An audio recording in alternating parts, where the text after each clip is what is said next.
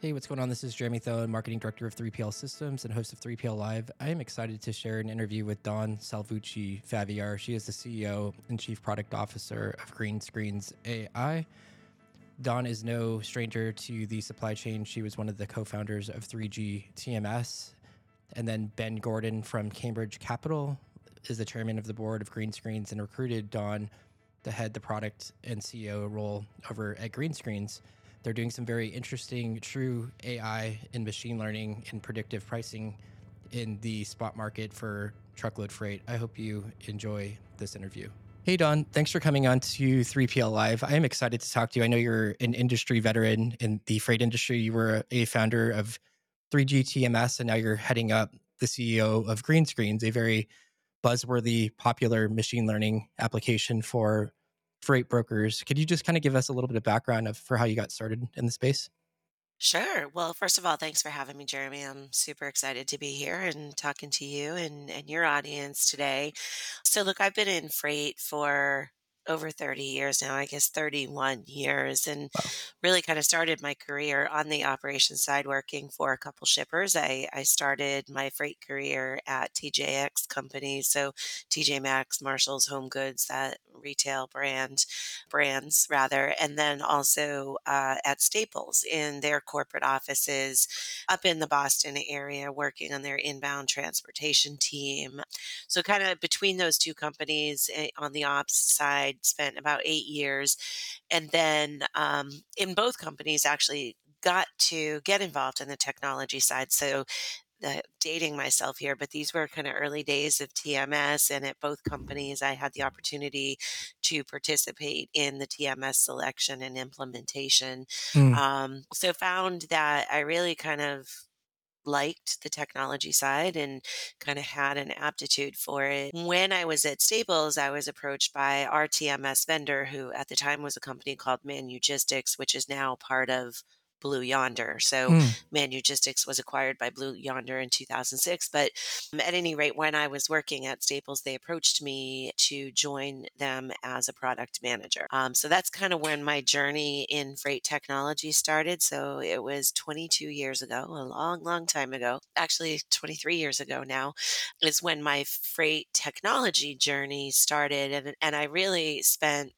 until I joined Greenscreens almost 3 years ago, 2.5 years ago now, it was entirely on the TMS side. Mm. So spent a long time at Manugistics, now Blue Yonder, was at Red Prairie for a while, was the COO of a company called Shippers Commonwealth based out of Charleston. And then most recently, as you mentioned, was one of the co-founders at 3G TMS. And that's kind of how I ended up here at Greenscreens. How I got here was kind of a happy accident. Mm. After about 7 years at 3G TMS, I had decided that I needed to do a little seventh inning stretch after 7 years. Sure. So take a little time out. And my intention was really to work for a little while as an independent contractor, working with either logistics companies that needed help with establishing a technology roadmap, digitalization roadmap, technology roadmap, or tech companies that needed some go to market help, but more on a contract basis, right? Weren't really prepared to hire somebody full time, but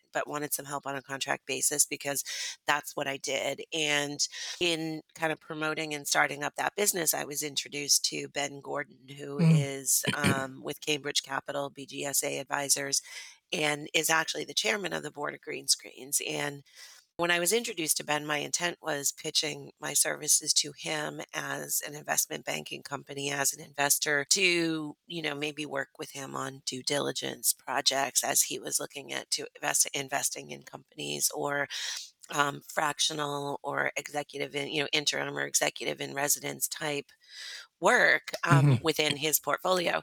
But he had recently become involved with Greenscreens and asked me to take a look at the company and let him know what my thoughts were.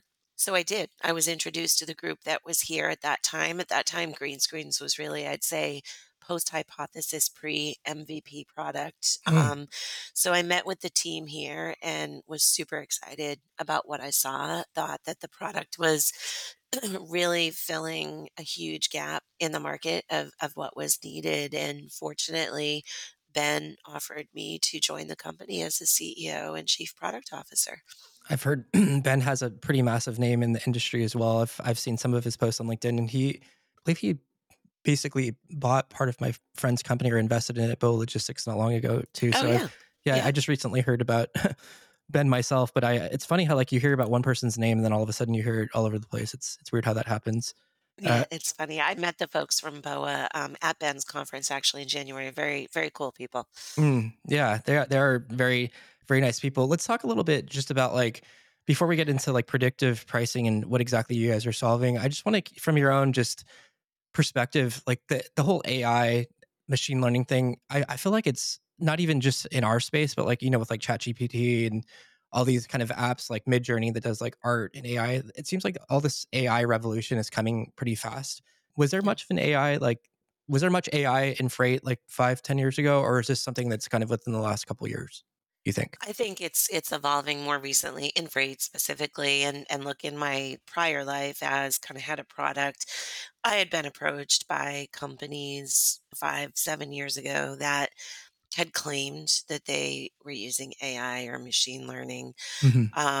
And I don't think it was really true AI or machine learning, or where it was, I didn't necessarily feel that it was a very practical application of it, right? It was like technology looking for a problem rather than technology solving a real problem Like type of crypto. thing.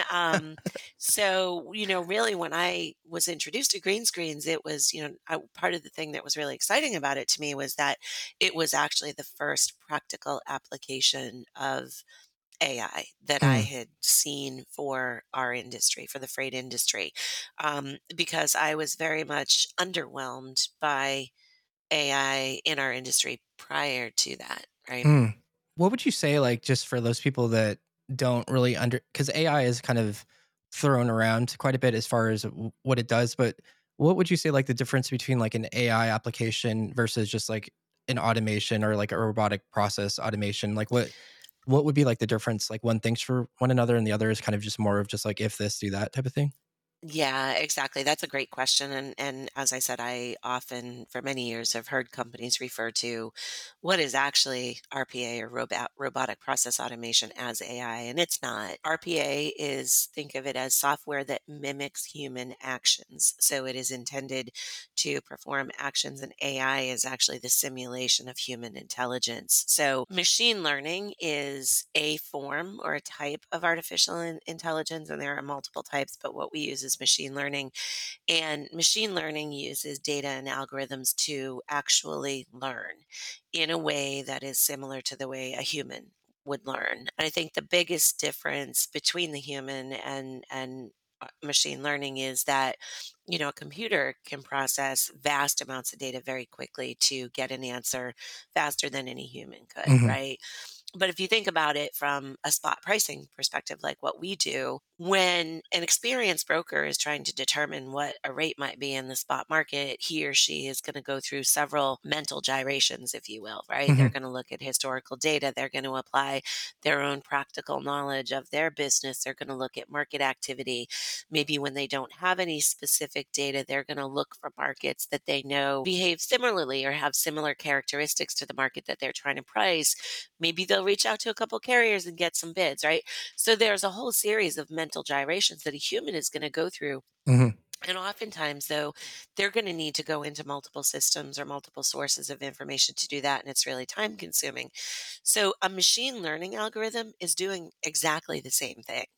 It's leveraging the data that it has, but a lot more data than the human could ever process, and doing so far more quickly.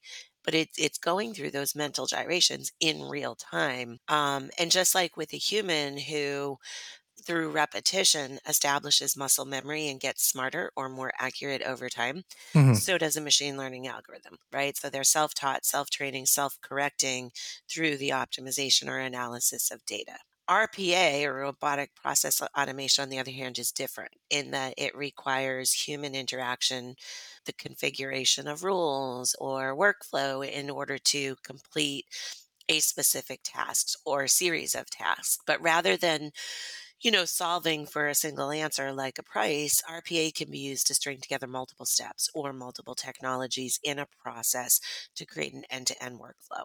Mm, Now, the human needs to describe the problem, the steps required to solve the problem, what to do if a step in the process fails, and identify all of the sources of the inputs to solve the problem for the RPA, right? mm, Whereas machine learning is just taking data and learning on its own. But you could have an RPA engine that's calling multiple machine learning algorithms in support of a single process workflow. But RPA is going to perform the action with the same inputs the same way every single time, right? mm. RPA doesn't learn, it won't improvise or try to find a better solution when new data becomes available to it. And it doesn't know how to correct itself without human intervention. So that's really kind of the big difference. But I'll kind of finish on that thought with machine learning and RPA actually work very well together. In Mm. fact, we have many examples in our customer base where our customers are using RPA and green screens to automate their quoting process. Right. So the RPA engines are configured to, as an example, read a shipper's request for quote from an email, or maybe go to a shipper's private bid board, right? And Mhm. then read those requests for quotes or posted loads, transform the request into an API, calls the green screens machine learning engine to get a rate back, applies some additional rules that maybe the customer has configured on the RPA side to determine things like, okay, depending on what I get back from green screens, I might want to adjust my markup, right? Or I may want to no bid based on, green screen's confidence score, or, so there can be additional rules set on the RPA side, and then kind of respond and then transform all of that again back into a response to the customer in whatever the preferred response method is, whether it's API or email or right to the bid board. So that's kind of an example of how machine learning and RPA kind of work together. Does that make sense? Yeah, no, that makes a lot of sense. And then I have a question for you too about clean data. Is that something that's you hear that kind of thrown around a lot as well, and just obviously the data in, data out. If the machine learning algorithm is looking at bad data, you're probably giving bad data out. So, is there kind of like a move too over the last couple years to kind of get like cleaner data throughout the industry and kind of more? Are they doing stuff basically the industry to have cleaner data essentially? I don't know that I would go as far as to say that the industry that there's any wholesale initiative in the industry for cleaner data. I wish there was, to be honest with you. I mean, but we are, and I will say that when data is huge, obviously, because the entire concept of machine learning and artificial intelligence is around data. And to your point, it needs to be clean. When we onboard a new customer, and kind of the first thing we do is we take a historical data file of their booked loads, up to 4 years, say 1 to 4 years of historical data. It's not unusual for us to flag about 35% of the customer's data as dirty Hmm. or invalid according to our data cleansing rules. And most companies don't even realize how dirty their data is until we go through this exercise with them. But what we do, Jeremy, is we have a series of rules that we've created to kind of flag data that might be dirty or might be outliers. And some of the more common ones are an LTL shipment that was improperly coded as a truckload, or a partial of the same, or a 5,000 pound shipment that's flagged as a truckload. So, we have a weight filter so anything by default that's less than 5,000 pounds is going to be flagged in our system as invalid, because we're only looking at truckload data, Oh, right? I see. For truckload. So it would be flagged as invalid, but we have one customer who ships a lot of components for SpaceX, and they are full flatbed trailers, but they're super lightweight, right? Because they're rocket parts. So that would be an example where we would work with the customer to adjust the parameters of those data filters that we use for cleansing.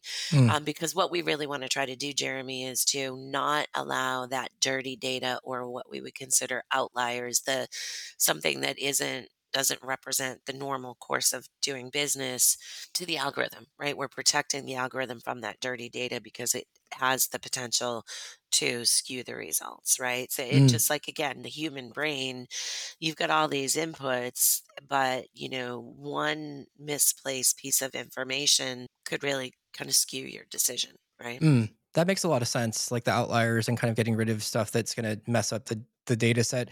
What about, like, could you explain, like, how we ended up with this needing predictive pricing? How does, like, the spot market what, I guess, information are you providing to these brokers that's helping them with better pricing decisions, for one? And I guess, like, historically, you'd mentioned earlier that people would use it, like, sort of like mental gyrations or kind of maybe some sort of, like, bill and had a spreadsheet or something like that with, like, the pricing, or how is it done historically versus, like, how it's done now, I guess, with you guys? Yeah, perfect. So thank you for that question. So, as I said, we're a machine learning based dynamic pricing platform, and we're leveraging the data and the algorithms to generate really accurate forward looking price predictions for a market. So, first and foremost, a market buy rate that's going to help freight brokers or 3PLs quote, and we like to say quote with more confidence, win more business, and win more profit on the business that they're winning, or more margin on the business that they're winning. So, there's really kind of three, I'll say four primary outputs that we are generating to the user. Now, number one is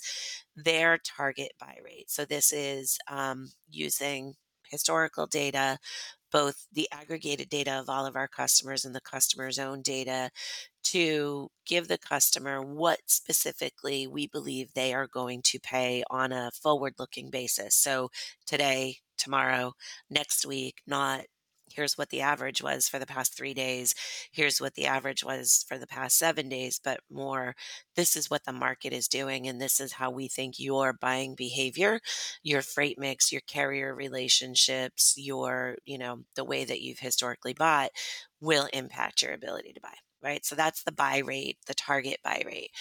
We also show the customer the market rate, which again is optimized through the machine learning, but it's not biased by any individual company. So with the customer's buy rate, the first thing we do it was we train the model to understand how that company buys, right? So think about it as you working for a brokerage for 15 years, and you understand your buying power and your relationships and your freight mix, and you learn how does my company buy.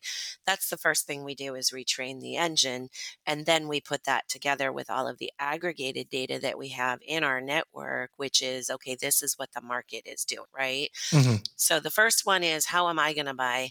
The second one is what is the market doing in the same mhm. time period? But that's also optimized, and we kind of show the customer how how they compare to that. Are they buying better than the market? Are they buying worse than the market? Right? Things like that. And then the third output that we're giving is a suggested sell rate. So again, using the data, at how much should they mark up that freight to sell it to a customer based on historic win rates, based on historic markups or markup rules that the customer is able to establish within our system and things like that. And then I would say the fourth output is really a lot of robust decision support tools. So we give coaching tips to a carrier rep who it may be a new carrier rep who is learning to negotiate. So we take a lot of the data that we have access to and that we represent visually and almost give them a script. We show them which carriers in their network have been moving in these markets for them. We show them how they have been buying over the past 30 days and long term. So a number of different decision support tools. So there's a second half to your question, which I will answer in a second, but I'll pause there. Does that all make sense? Yeah, that all made sense. So basically, it's kind of information to help these brokers buy and sell the freight better on the spot market. If I'm Yep, exactly. Exactly. Now, as to, what were people doing before? Why is this necessary? So, I mean, we really exist for three reasons, or to help solve three business challenges, right? One is competitiveness. I think over the past many years, we've seen some of the largest and really well-funded digital freight platforms investing very heavily in technology to enable Mhm, this type of dynamic pricing, right? In two ways. Number one is connectivity to shippers, so instantaneous connectivity to shippers. Number two is the data and the business intelligence to help them internally gain a better understanding of how to optimally buy and sell freight. And these investments have really begun to put those, so really most of the market that don't have the capital or the resources to develop these capabilities at a competitive disadvantage. So that's kind of number one, right? Why do Mm, we exist? Number two is market volatility, right? Obviously, not a new problem. We've had these up and down cycles of freight as long as I've been in the industry, which is more than a little while. mhm, Um, but the market is moving a lot faster now than it has in the past. And, as one of my customers described it, and I just love the way he described it, it's not that this is new, it's that the amplitude between the waves of these up and down cycles is getting bigger and the distance between the waves is getting shorter, right? mm, Volatility has always been there, but it's moving faster both up and down. So whether, the down market that we're currently in or the up market heyday that we experienced in, late 2020 into early last year, it's only marginally helpful to know what prices were doing 3 days ago or 7 days ago, or what your TMS history tells you, you've done over the past year. Markets are moving too fast, right? You need to know what's happening today or likely to happen next week in real time. And also to get a better understanding of how your own buying power may impact the price that you're going to pay, right? So that's kind of where that comes in. And then I'd say the last piece, Jeremy, is about productivity, right? And this is maximizing the productivity and effectiveness of every human resource you have. So whether that's through enabling automation of some of the low hanging fruits, some of the more mundane, no brainer type tasks, or whether that's arming the humans with more decision support tools and more decision support power to help them make better decisions faster. Or, I would say the final use case there would be improving the time to value for a new hire. So, whenever I speak publicly, I, do a show of hands poll. How long do you think it takes for someone to get really good at pricing freight? And inevitably, the majority of people say it takes more than a year, right, mhm. for a new rep to get good at pricing freight. Well, giving them these types of tools like Greenscreens really helps to, improve the time to value and kind of take that learning curve from over a year, in many cases, down to weeks or certainly months, right? So when we're in a do more with less situation like we are now, it's especially important. Sure. We have like a couple minutes left, so I just had like maybe like one or two more questions for you. Sure. Yeah, for one, how do you view this being that the price? It seems like with like these new technologies and these large brokers such as like Convoy, and I know they have a bunch of machine learning algorithms themselves. It seems like Greenscreens is helping out sort of like the mid-size broker kind of compete with these like larger venture-backed companies. Would you see like I guess the pricing? It seems like it would probably go like the cost of doing service would go down over time, I would imagine with some of these technologies. Is that the case, you think? Absolutely. Yeah, absolutely. I mean, and look, and we're working with both midsize and large and small brokers Mhm. today. And we price our solution. We don't charge per user. We don't charge per transaction. There's no overage fees. If you go over your allotted processing power, we price our product based on the gross annual revenue of the company that is within the scope of our solution, right? Which allows us to be able to scale up and down, right? Depending on Mhm. the size of the company that we're working with. And then how long does it take like for like if you're looking for like a pricing request on like how to charge, like how much time are we talking here like as far as like getting the rate back? Sub-second. Oh wow. It's fast. Yeah, it's very, Super very fast. fast. So yeah, humans not going to be able to do that fast, right? Yeah, that's pretty incredible. And I know that you guys are going to be at TIA as well. Are you doing any speaking at all there or anything to look out for that you're excited about? Well, thank you for asking. Yes, I am moderating a panel on the 20th at 11 o'clock on dynamic pricing and why it matters and why it's important. My panelists include Chad Olson from AVRL. I have Jordan He's Reeder great. from ARL, and I have Don Everhart from Freightvana on my panel, and I'll be the moderator. That sounds fantastic. We'll have to go check out that panel. I'm a fan of Chad. His content's really interesting on LinkedIn. He's always got some interesting things to say. I feel like he's kind of a little bit polarizing at times, which I appreciate because some people don't Sure. have as much, I guess, I don't know. They're just not saying what they need thinking, I guess. So no, I'm a fan. And the gentleman from Fate Vaughn is also very interesting. He's the CTO, right? Yeah, Don Everhart. Yep. Yep. Very cool. And then as far as the pricing goes, I guess that's my last question for you. Is it like a subscription based model that you guys are doing or how does that pricing work? It is a subscription-based model, so it's a fixed monthly fee. There is a small implementation fee upfront that Mhm. is, generally more or less the equivalent to 1 month of your subscription. Very cool. Well, Dawn, I appreciate your time, and I look forward to looking at that panel with you at TIA, and hopefully we can catch up and say hi. And then, for those people that I guess want to learn more about green screens and get a demo, any place to send them? You can, well, always from our website, Greenscreens AI. We do have a request a demo link on our website, or you can send an email to sales@greenscreens AI. Awesome. Thank you so much for the time. Thank you, Jeremy. Appreciate it. Thanks for sticking around to the end. I hope you enjoyed that interview with Don over at Greenscreens AI. It was a very fascinating conversation, kind of some of the differences between robotic process automation, automations in general versus artificial intelligence and machine learning. With machine learning, you need massive data sets. And with machine learning and AI, the computer actually thinks for itself, it simulates the way we think as humans instead of just following a set of directions. So, very fascinating conversation. AI is coming in super fast. If you do enjoy 3PL Live, please review us on Spotify or Apple. We always appreciate that. And if you are going to TIA in Orlando, definitely stop by our booth. We hope to see everyone there, and stay safe and have a great weekend.